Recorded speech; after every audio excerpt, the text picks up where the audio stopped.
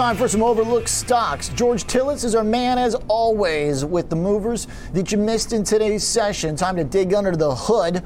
George, we start off the show, you and I talking Tesla, the green energy stuff. We just went through some of the other tech plays like Micron that worked today. But you've got the 3D printers, which was the hottest spot of the session. Let's go to Triple D, which was up 105%, and that was even off the highs. This one, I'm going to say, OJ, was pretty disgusting in terms of moves. I mean, you wouldn't really expect this from a company that's been around for a long time. They have. Systems, it's over a decade-old company. It's actually in the 3D printing space. It actually helps digital manufacturing or helps facilitate digital manufacturing, especially in polymers and plastics. They actually have moved more into the metals materials, software, and they also provide some on-demand services. But despite the move, which was just fantastic, or if you will, really just outrageous, to say the least, what was the reason? In fact, we talked about this in the previous segment. One of the catalysts involved in companies like this, kind of as a benchmark, is revenue. And they came out with revenue, which, despite the move, was down 19% year over year, but they beat the estimate. So that's what's one of the catalyst of reasons why it went higher. But at the same time, they generated some slightly higher gross margins than were expected, and they lost 5 cents a share, but it was better than expected. And that's, again, part and parcel of why we see this move to the upside. But besides that, we've talked about this trend. There's a trend that's going on in the 3D printing space. If you think about COVID uncovered lots of problems, and one of those was the fragility in the global manufacturing supply chain. So I think going forward, there's a lot of end markets, including medical and dental, aerospace, automobiles, as well as durable industrial goods companies that are going to be in demand for 3D printing services, so that they have basically real-time, on-demand, in-house manufacturing of component parts versus relying on those fragile supply chains. I think this is a secular trend that's happening, and 3D is participating. George, the fact that we ran even above the previous highs that were back in 2018 is pretty amazing to see how to put this move in perspective. But this is a stock that also traded at $97 way back in 2013, right, when it was thought that 3D printing was going to be just an explosively huge market. Did anything today, George? I mean, did we really, I know you talk about some of the things that did happen, but did we really have some watershed moment for 3D printing as an industry today? Because it wasn't just 3D Systems, this stock. I mean, everything vaguely connected to 3D printing went berserk.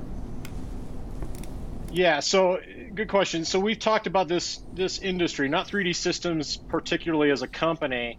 We talked about Nano Dimensions, which is a very unique company that 3D prints printed circuit boards. And we talked about Stratasys Systems, which is a competitor of 3D. In fact, the entire field in the 3D space is getting very crowded. There's double the polymer-based 3D manufacturers like 3D printers, like 3D Systems, than there was back in 2014.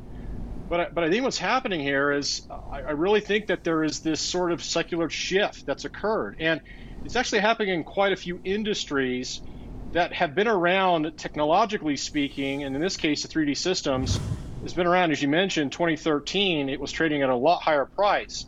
It's starting to evolve, and sometimes these secular trends can really catch fire over time, but in this case, it can take a decade or more. We talked about the genomic space, by the way. We cracked the genome sequencing code 20 years ago, OJ, and now we're starting to see these genomic stocks take a grasp of potential market share and actual usefulness in a clinical setting. So I think that's the story here with 3D Systems. It's basically becoming more useful now. Costs are coming down. That's an extremely important component of how these businesses can, of course, gain scalability. And I think also the on-demand needs for aerospace companies, for instance, like Boeing, they want on-demand manufacturing. Why? Because it's more timely and cost-effective. And that's because, again, technology within this 3D printing technology has become more efficient, scalable, and that reduces costs. And therefore, it becomes a little bit more economical for businesses to do a little bit more in-house manufacturing versus outsourcing manufacturing overseas. Lastly, because I know I'm running on, but a lot of these companies sell their products for prototyping, and we've talked about some national security issues, and prototype manufacturing is typically overseas in China. So I think companies want to have control of the prototype intellectual capital, and that's the other reason why we're seeing some movements in these companies. Got it. All right. So some big picture themes moving, but definitely it seems Wall Street, or at least traders, investors, extrapolating from 3D Systems information to the broader market as a whole right now, which may be a tiny bit of a stretch. Perhaps the industry, though, is finally catching on again. George, we got to keep going here. American Superconductor. Love that name. Any stock like that you'd expect to be based in Massachusetts, and it is. Big run today, up to $30, and it's been going wild again from the lows. A stock that used to trade at $14 pre-COVID in 2019, but similar to 3D Systems, you can take back to a previous era in the 2000s where this stock was trading way, way higher, like in the hundreds of dollars.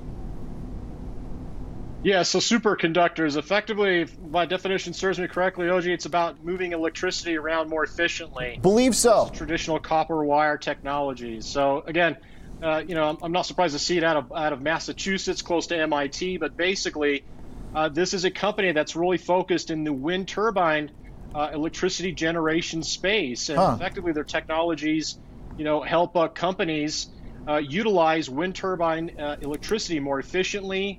They help with engineering planning, also grid systems. CleanSpark is another company we've talked about in the microgrid efficiency space, which again help optimize network reliability and efficiency and performance. And again, this stock last year was around $7 a share, a little bit prior to COVID, trading around 14 around COVID. Now it's at $30, and I think there's a couple of catalysts, primarily.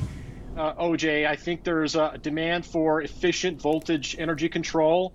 The other thing is, and I think this is the bigger picture view, is it's participating in that renewable energy halo effect. And I think that's important to note here as well. Now, when you look at a company like this, sales are important. They're always going to be. Last quarter, they posted about 51% year-over-year top-line sales growth. The company has no debt. The market cap is about $830 million, and trailing 12-month sales about $78 million. So it is a small cap company, there's no doubt. But at 8 times sales, that gives you an idea that perhaps the stock is still undervalued relative to that top-line sales growth number of 51%.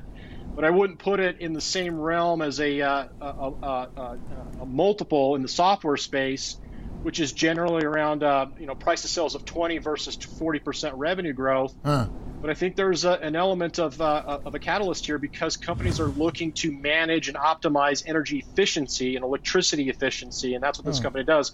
And lastly, here, one catalyst also may be a recent design win with the U.S. Navy. And I think that is another positive note for the company. George, I like it. Got to keep in mind, it's not profitable, so that's an important factor to keep in mind if you're an investor. Pretty cool story, though. Obviously a growth one, which is the primary theme right now. Profitability is not paramount. Hey, George, 1 minute, okay? Give me a 60-second take. Last one real quickly is AI. Obviously, the stock is up today with everything else, 18%.